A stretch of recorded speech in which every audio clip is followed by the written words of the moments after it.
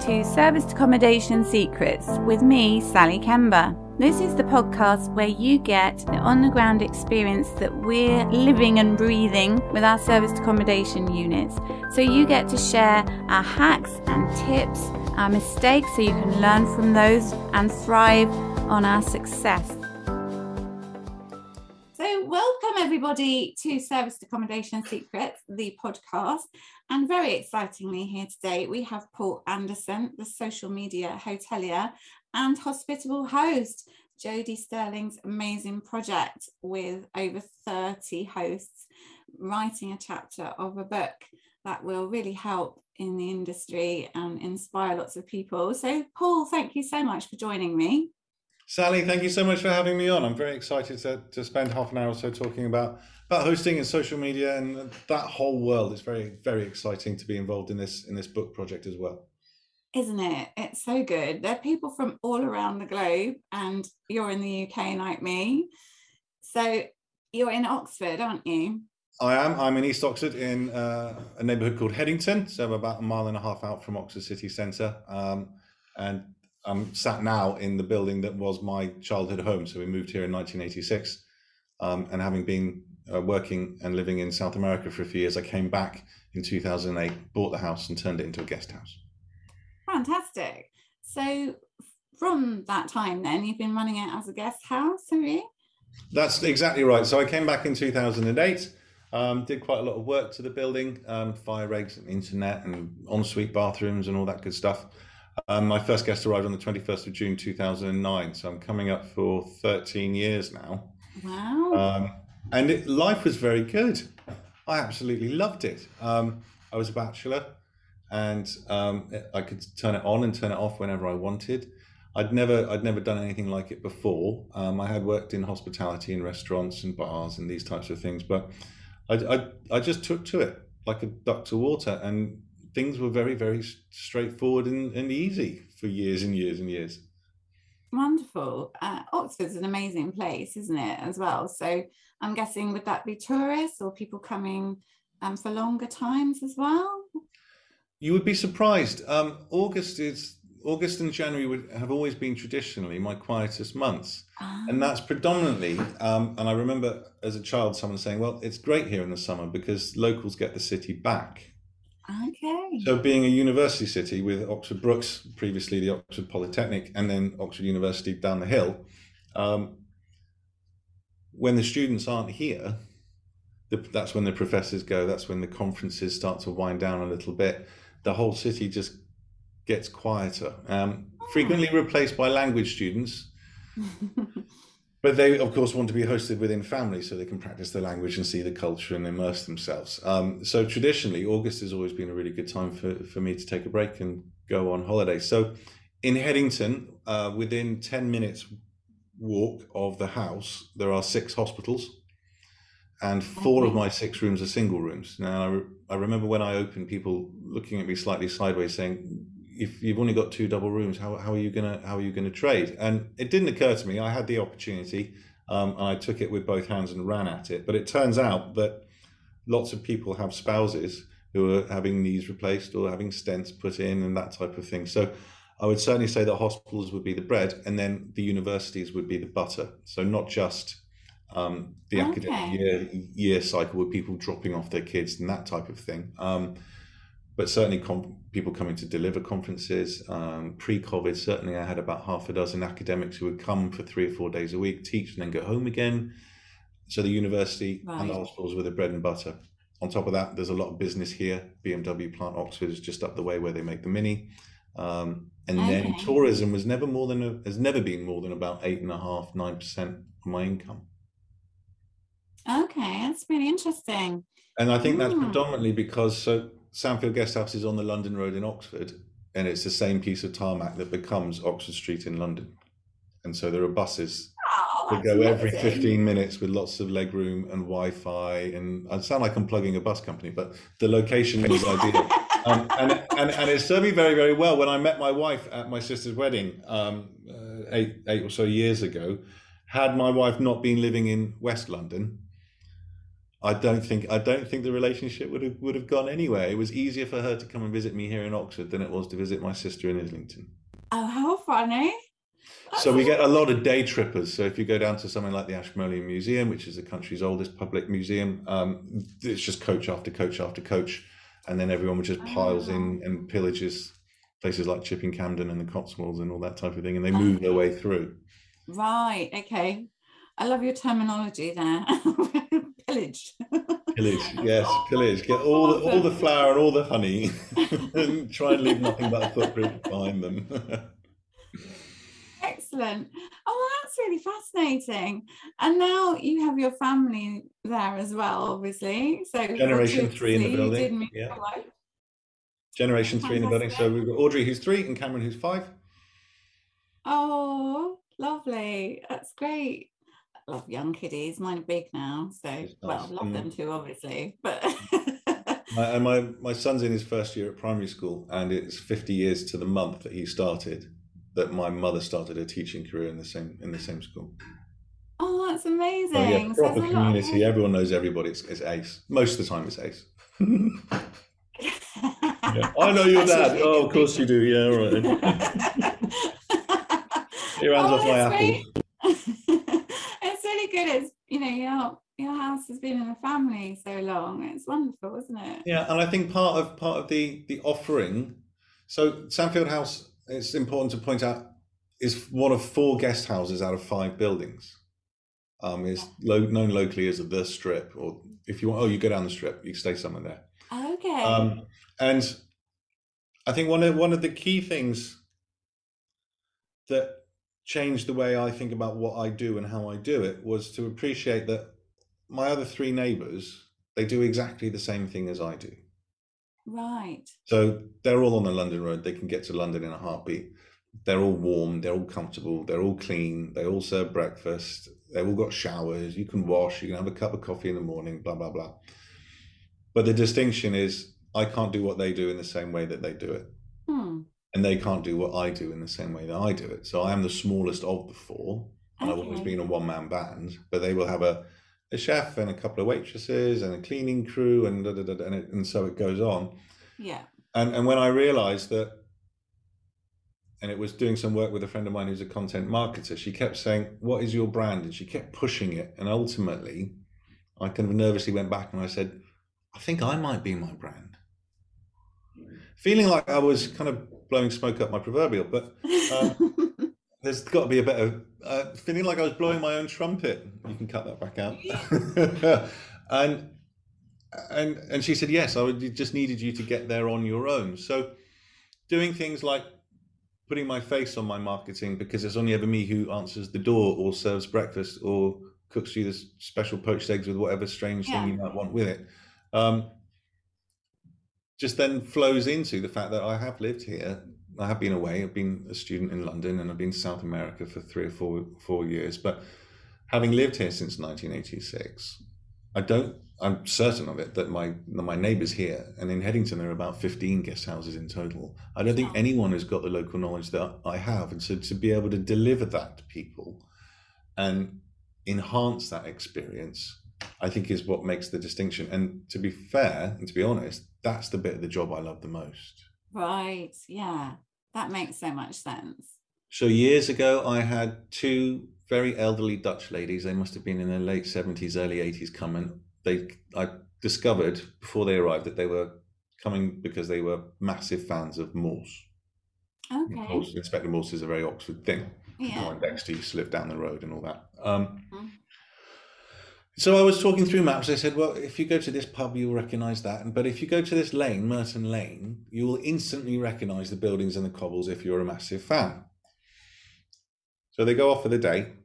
And when they come back, they're like giddy schoolgirls. They're just kind of trembling with excitement. I was like, did you have a good day? He said, yeah, we went down that lane and they were filming Lewis. I said, oh, you got to see them filming? And they said, yes. And they asked us to be extras. And it's that type of response, or that type of I can't think of the right word for it, but that for me, even thinking about it now, I'm just wearing a massive grin because I can picture their faces. And they sent me a copy of the episode that they were in, and they told me when I would see them, and they were in for about 4 seconds. But it absolutely made their trip, and I think being able to do that, I'm sure they're not alive anymore. In fact, I'm fairly certain, but they would have told that story for years and years. Oh, when we went to Oxford, we were in it, and we've got a copy of it. That type of memory to last through, to be able to give that to people. Yeah. And it's no skin off my nose. It doesn't cost me anything. It's no trouble. But to be able to give people that type of experience is incredibly rewarding. It's amazing, isn't it? I mean, I guess if we go anywhere, if somebody takes the time to just give you one nugget of local information that turns out to make your stay, it's just brilliant, isn't it? I love that. So they were so excited, I'm sure. They were trembling. Famous. Like they were Beatles fans in the United States when they played. They were just like screaming almost inside, but they were just a bit older and reserved, you know. Yeah, 15 seconds of fame. I love it. That's great. Oh, and I think that there's so much to be said for that, isn't there? The local knowledge and the familiar face as well, because although you're saying you're worried about you being your brand, people love to know. They love a bit of certainty and security, don't they? They don't want some sort of faceless team of people. They have no idea who they are. It's absolutely. And when I started doing this, I was in my mid-early 30s, and I distinctly remember opening the door and people being quite surprised that someone of that age was running a guest house. It tends to be people who are more my age now and a little bit older. And I found that once I started putting myself out there as my brand, I wasn't nervous about doing that. I just thought it was a bit arrogant or a bit cocky of me, but it's not. No. As soon as I did that type of response when I opened the door, oh, you must be Paul. Yeah. Was a much easier way to welcome people into what's been my family home for 35 years. Yeah. Then, oh, you're a bit younger than I thought. You didn't sound that young on the telephone. I'm like, oh, what? And I think that ties into very, very keenly that certainly running a guest house and short-term rentals, if a business is at the end of things where people are going to a code box and getting a key and you're not meeting and greeting people, but certainly when it comes to hosting, I don't think there's any other livelihood that is as social. I don't think you could hope to engage in anything that's more social. Social work perhaps, but that's very different. So it is a very, very social enterprise, and being an extrovert, I need that external input, that stimulus. And I absolutely love it. Awesome. I've loved it. Fantastic. And so for the last couple of years, things have been a bit strange, obviously, globally. So how did things affect you during the pandemic here in the UK? Massively.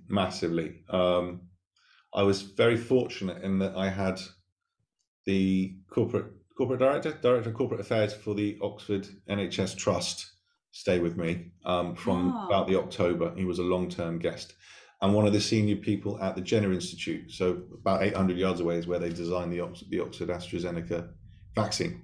Oh, amazing. I know now subsequently his nose was a bit put out of joint when he wasn't on the New Year's honours list, so that gives you an idea about how senior he was. But certainly in the run up to Christmas and just after Christmas, I was party to, and they involved me in a lot of their conversations. Don't want to swear on a podcast, but the general message was Paul, people really don't know how much bleep is going to hit the fan. It's going to be enormous, and then offered advice as to how I might start setting myself up. So even by the mid-end of February, I'd switched off breakfast. I'd gone room only. I had about 20 litres of gel already. So when everyone was running around, I was thinking, well, maybe I could sell some of this because I'm going to need the money, you know. Side hustle.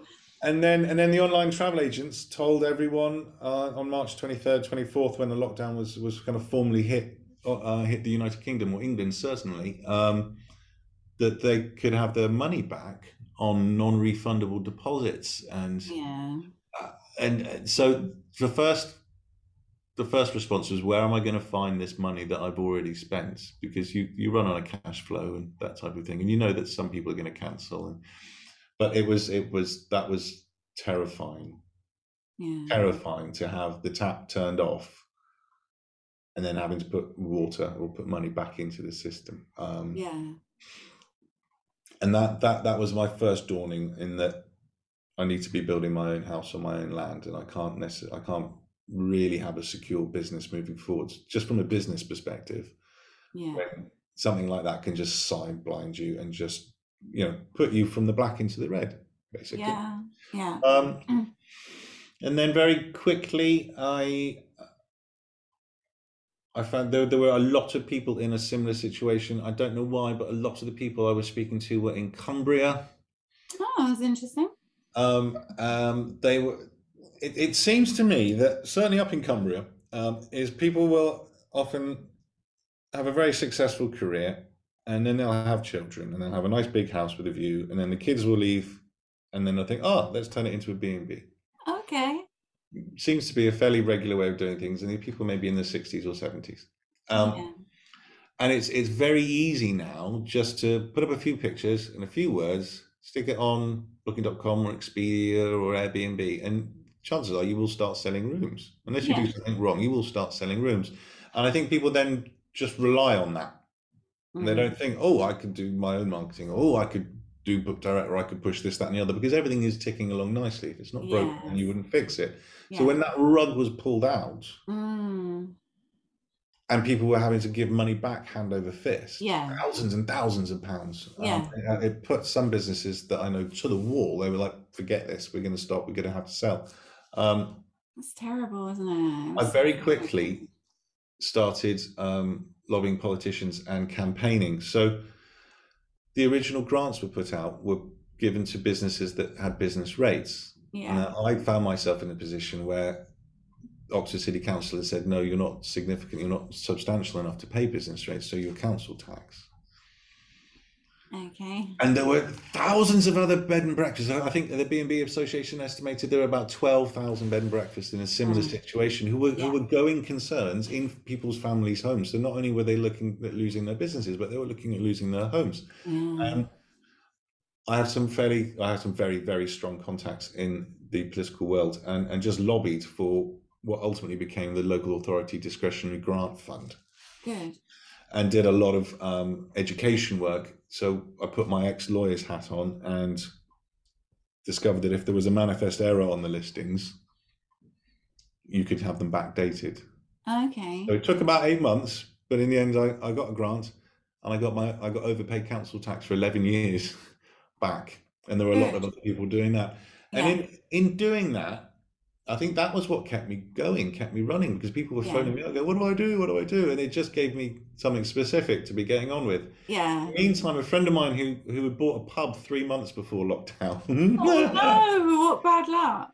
Like a pub in place with rooms, beautiful it is, turned the pub into a community shop. Okay.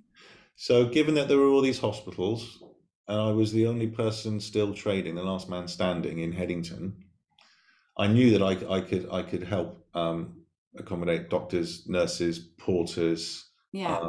Would you believe even on the list were elite athletes and their support teams? Sure. Whoever's allowed people to going stay. for funerals and all that. So I was, what I did was I just put myself in front of the NHS. I said, I've got a car park. If you want to use it, help yourself. And just kept asking them, what can we do to help you out? Yeah. And the resounding thing that came back was, when our people come off shift, they can't get hold of vegetables, they can't get hold of fresh produce. Okay. And so we organised, when Simon was about to run out of his food, or it was about to go out of date, you just drive a van down to the hospital, open the doors and let people pile in. Brilliant. And without meaning to, just that whole notion of karma and everyone pulling together and everybody helping each other out without any vested interest, and I think not asking for something back was absolutely key. The NHS then block booked the entire building for 12 weeks. Amazing. Yeah. because they had tried to get people in, but because it's such a large organisation, and I know this from my experience with the Royal Air Force Reserves, is that it can take a long time to get something to happen. Sure. So we would have circumstances where there'd be an outbreak on a ward, the nurses or the porters couldn't go home because someone in their family was shielding, and so they wanted to parachute people in. But it would take 3 or 4 days, working days, for that sign-off to happen. Right. So they block booked the entire building, and I'd just get phone calls at 10 o'clock at night. Someone will be there in half an hour. Okay, right. Do they want tea, coffee? What do they want? And they were just dropping people in and pulling them out. That's perfect for them then, because they had the prediction, they had somewhere to stay that they knew was trusted and good. So and they that's knew awesome. they could get 5 people in at the drop of a hat. So we had a little spreadsheet so they knew what was available and what wasn't, so they could respond very, very, very quickly. And that's what saved our bacon. That happened 3 days after we had the estate agents in to value the property, because we thought we might have to sell it. Oh, bless you. Well done. And it shows helping people and just offering you know, anything you can do. Yeah, you just have to hustle. You have to hustle as well. Yeah. My dad always used to say to me, if opportunity isn't knocking, you have to go and build doors. Yeah. And so the flip side of that hustle was going down, dare I say it, to local places like Travelodge. There are other available accommodations, like Premier and but going in at night time and taking note of the phone numbers on the side of the contractors' vans, and then phoning companies and saying, I know you're working around the corner. Why are you staying down there? You can stay here. And just getting at it and getting on it. Yeah. And a lot of the people I spoke to, trying to help them, certainly one of my neighbours, I remember saying to me, I don't know why you're doing all of this. I don't know why you're running around doing all this, because no one's going to stay. No one's coming. There's a lockdown. That's so negative, isn't it? So negative. And then I forget what happened. But they asked me if I could accommodate someone. Oh, that's it. There was a brief respite. Yeah. And they'd furloughed and laid off staff and all that type of thing. And they had one of their regular guests said, could you look after her for 5 days, please? Right. And I said, no, I can't. And they said, why? I said, well, I'm fully booked for the next 8 weeks. And they were you could just hear the phone drop at the other end. They were just, because they were closed, presumably. Because they'd been closed all that time. Because they hadn't gone out. They did have staff to look after, but they hadn't gone out hunting for it. They were just waiting for Booking.com to go, oh, you can sell rooms again. Yeah. And when Booking.com and Airbnb were actually shut, it's kind of awkward, isn't it? So, well, I think that's amazing. We stayed open too, and it was amazing to be able to help people and everyone pulling together. And it really showed how hosts can really serve the community, I think. So absolutely right. That's absolutely fantastic. Right. Amazing story. Thanks for that, Paul. It's really, really fantastic that, you know, you're able to do all that. I'm starting to think I should have put that in my chapter for the book. I didn't put any of that. I was wondering if you had, actually. I had a fairly limited word count. So, yeah, there were some things that had to, I'm sure, had to go onto the floor. Yeah, I'm sure your chapter's amazing, but, you know, we've got the podcast, so it's all good. And really thinking about building your house on somebody else's land, as you were saying, with Booking.com, all the OTAs, you've really developed a lot of services for people with Instagram, haven't you? And I've done one of your campaigns, which was really informative. I had no idea about most of what I learned in that week, so thank you for that. You're very, very welcome. So would you like to share a bit about that and how that started? Yeah, so what I realised during lockdown, because it did afford an opportunity for me to step back and assess, in fact, it forced me to do that. It dawned on me that with the advent and the rise of review websites like TripAdvisor and the online travel agents, that rather than when I started, I used to make trifold brochures and I go pounding the pavement and work hard, advertise some more, and then make sure you've advertised properly and just do it again. Yeah. That just tailed off. And it dawned on me, I'm not putting myself out there. It's networking and contacts, but I'm not putting myself out there. And so I did a quick Google search for free marketing or free advertising agencies, and lo and behold, YouTube, Instagram, Facebook, WhatsApp, the email marketing all cropped up. And I did one of Mark Simpson's and Boostly's boot camps with Facebook. Now, I'm not a massive fan of Facebook, but I saw enormous results very quickly. Awesome. So I had a Facebook page and it had been stagnant, but once I started doing something with it in a meaningful way, it took off. So I thought, right, what am I going to do next? I thought, Twitter. Don't know anything about Twitter. I'll get a Twitter account. Right. And I've always been a very keen photographer, so I've enjoyed Instagram from a photo sharing perspective. Nice, yeah. I thought, right, I'll do Instagram, Facebook, and Twitter, and I'll do exactly the same thing with tweaks for each format. But it was Instagram that took off, or my Instagram account took off, and my wife will say I was obsessed, and I think I probably still am. I think she needs to change her tense from was to is. And for me, it was the crossover between the dynamic creative space that Instagram provides, and it is wide and broad, and it allows for a lot of creative fun to be had, mixed up with the more technical side of things. So looking at insights and numbers, and I love gadgets. I've got ring lights in my okay. I like all that. To give you an idea, my A levels were maths, physics, economics, and art, and it was art that I did best at. Had I not done the art, the other three would have been much harder. So that it never really dawned on me, but that mashup of technical and creative really suited me, and I think that started to come through. I know that started to come through, and my enjoyment of it started to come through. So I took the principles that I'd learned from Mr. Simpson and started applying them to my Instagram. And at the time, it was quite quiet at the guest house, so the NHS was kind of getting on a steady footing. Trade was very, very low. I just really applied myself to it. And what I discovered was that as I became more engrossed in it, and I was enjoying doing it, then I was gaining more followers and more engagement rates. And what I did when I started was with Google Analytics, I started to track how many visits to my guest house's website were coming from social media, but I limited it just to Facebook and Instagram. Okay. And all of my creation was focused on Instagram, and then I was literally just repeating what I'd done into Facebook. Right. I started at about 4.5%. It's now about 48% at the last look. That's amazing. And I know that that's predominantly through Instagram. Yeah. And I then spotted that of my 600-700 followers, a good half of them were other guest houses and glamp sites and short-term rental businesses. And I thought, oh, people are having a little look at what I'm doing, and I'm quite happy for it. Kind of beg, borrow, steal. And, if it works for me, why wouldn't it work for someone else? You tweak it, Yeah. And then people started asking questions. How did you do this? Why did you do that? And that's unusual. And why do you always wear a silly orange hat? And that type of thing.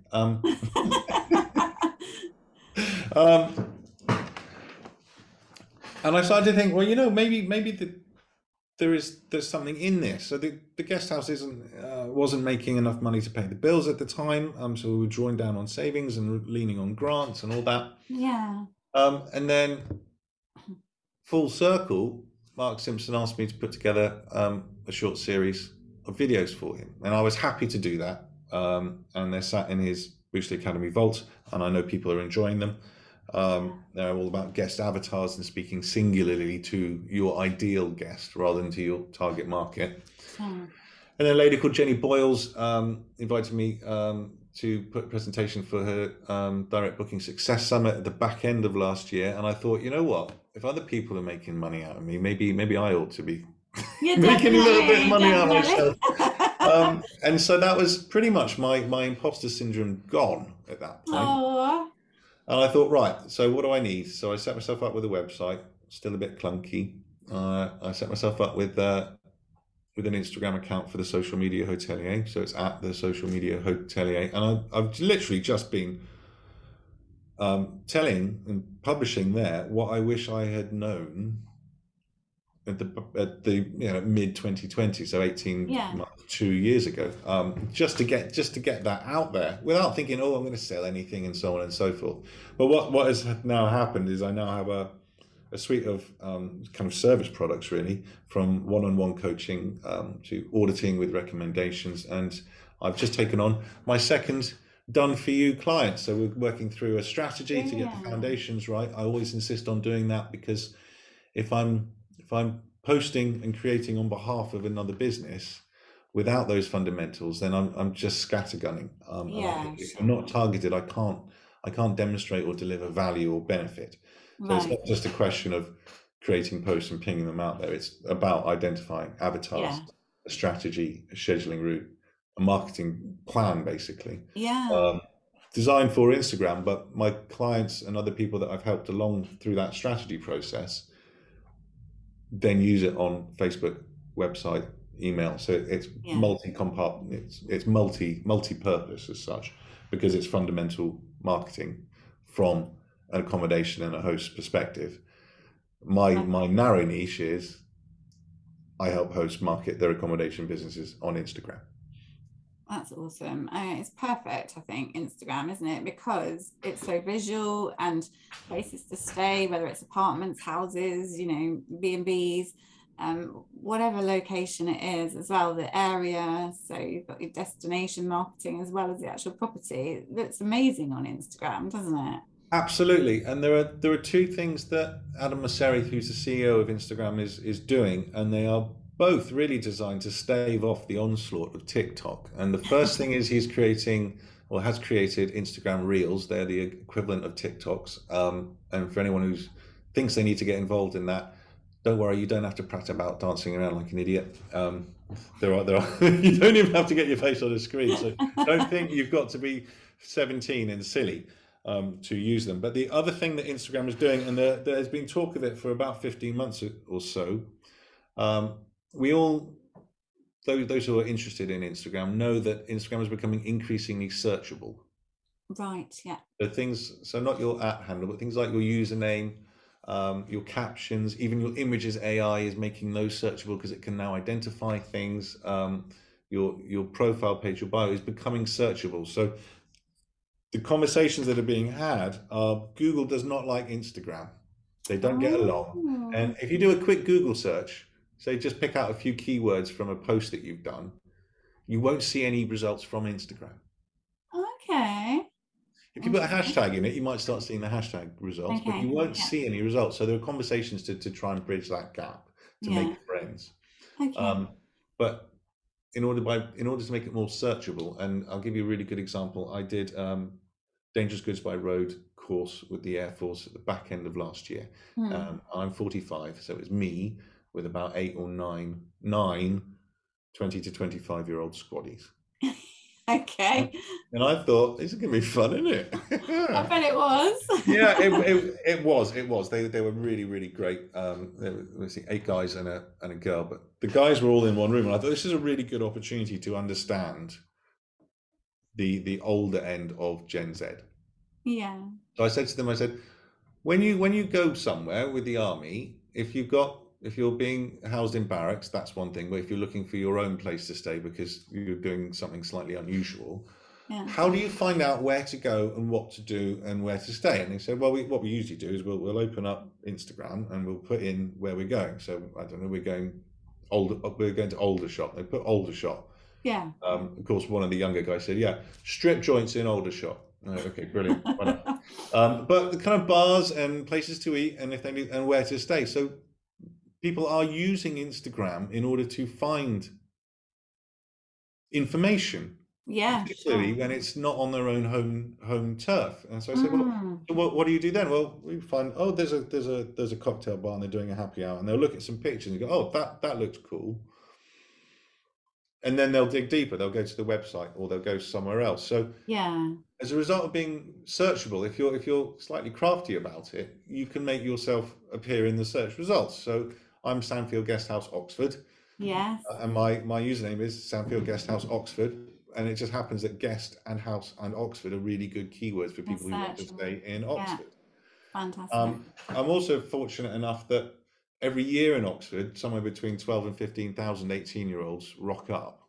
Yes. Now, they've all got digs, but what I've noticed, increasingly so, and it's almost becoming frequent, is that even though my guest avatar, so my ideal customer, my ideal guest, doesn't use Instagram, Hmm. they are saying to me, I only check your website out because my daughter spotted you on Instagram. Sure. So they're finding it for their parents and relatives. That's fantastic, isn't it? Absolutely.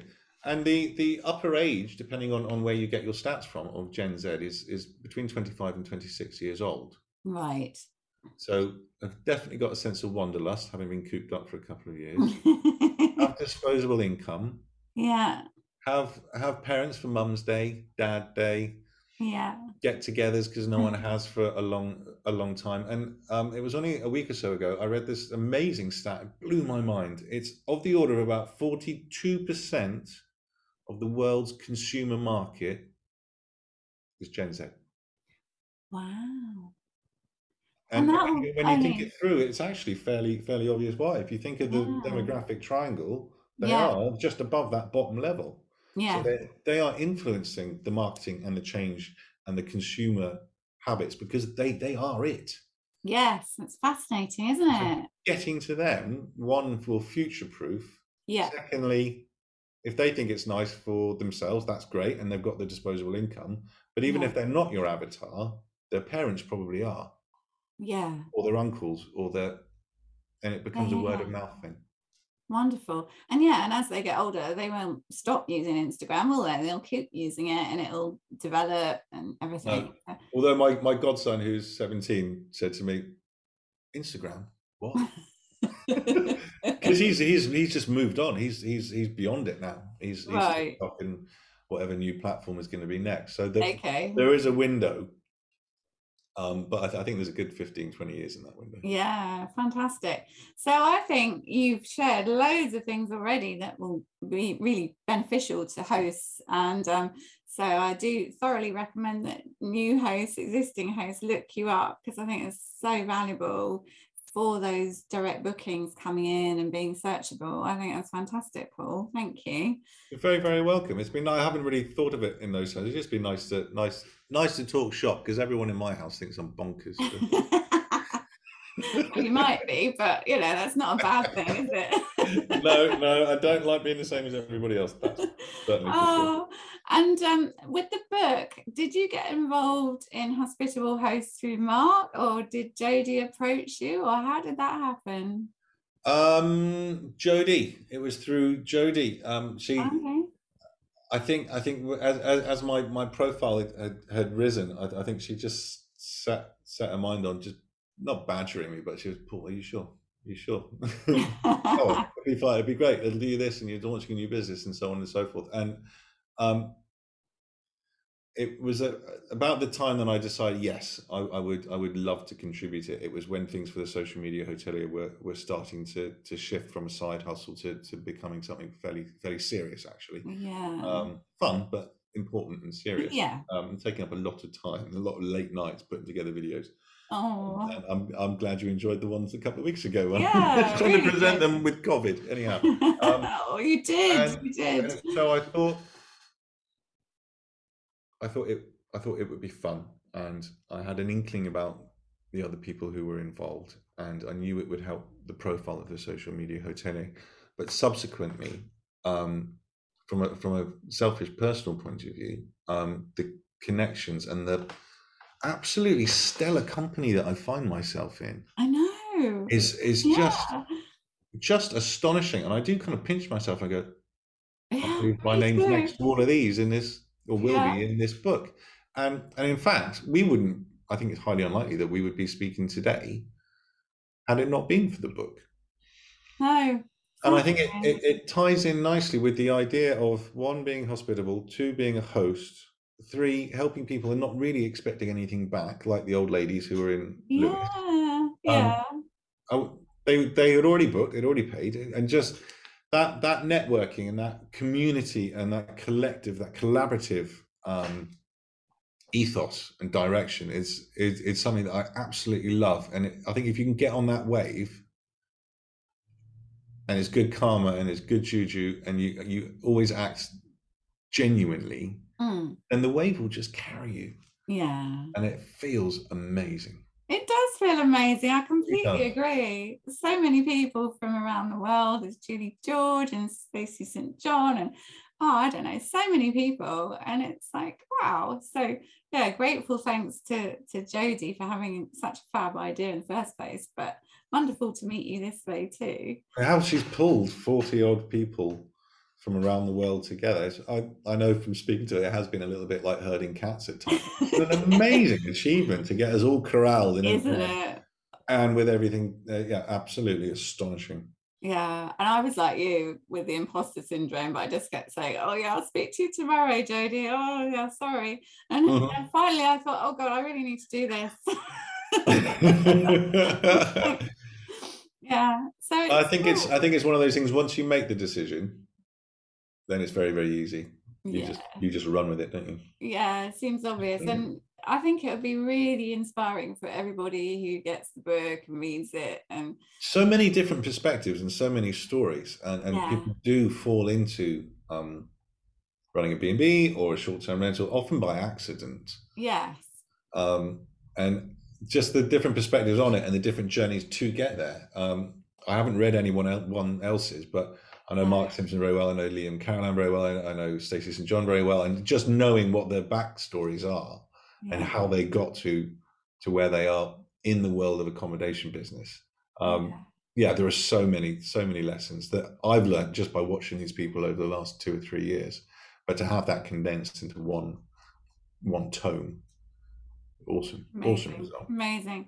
So I've got one final question for you, Paul. So for anyone who's looking to be a host, maybe whether it's a B&B or serviced accommodation, short-term rentals of any kind, have you got any advice for them? Yes, I have some very, very practical advice. So I love hosting people here at Sandfield Guesthouse. However, I know that a lot of people have a very romantic idea of what that is and what that means. So my advice to anyone who's thinking about making what would be a major capital investment in a massive house with huge overheads, or bunches of cottages and short-term rentals, or even one for that matter. Yeah. If you're in a regular job, in a corporate job, get yourself 10 days holiday, having spoken to someone who already does what you're thinking about doing, and then go and volunteer for them. So if you want to run a B&B or a guest house, go to a big hotel and ask. I'm quite happy to work for free and do 3 days front of house, 3 days back of house, 3 days kitchen and restaurant, and 3 days housekeeping. Then see how you feel.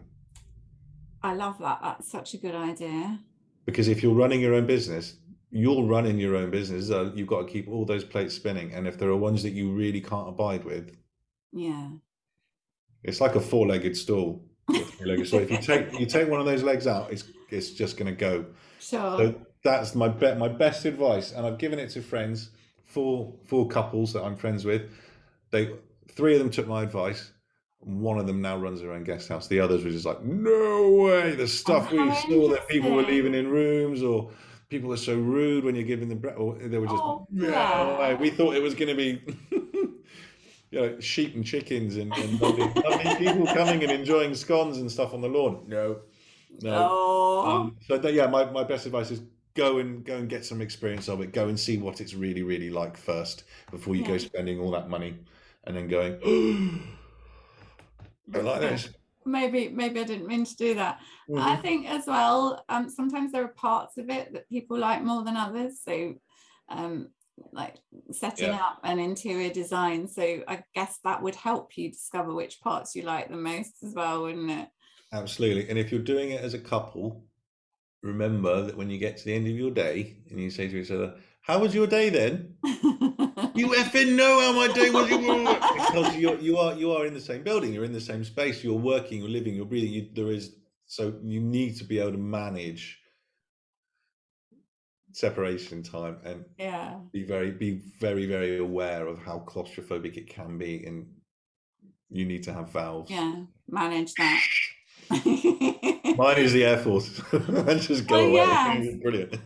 We didn't even get to that. I could talk to you for hours, Paul, but thank you so that's much. very nice of you to say. Thank you. Oh no, it's really interesting. Your RAF reservist work sounds really interesting too. So But anyway, it's brilliant to hear your stories, hear about how you're the Instagram expert and social media hotelier. I think parting advice for our audience listening today, Service Accommodation Secrets podcast audience, is look up Paul Anderson, social media hotelier, to help you with your marketing so that you can get direct bookings if you're already a host, and search them up for lots of Instagram inspiration. But thank you so much, Paul, and wonderful to have you here today. Sally, it's been an absolute delight. If people want to get in touch, they can find me at the Social Media Hotelier on Facebook, on Instagram. Just drop me a direct message. I'm constantly, I have a coach who's telling me, stop giving people free stuff. I just love helping people out. So any questions, there's no such thing as a stupid question. Just ask it. I'm always happy to help. It's all about service, is it not? Absolutely, for sure. I love that. Thank you so much again. Pleasure. Thank you, Sally. Sharing the secrets of success.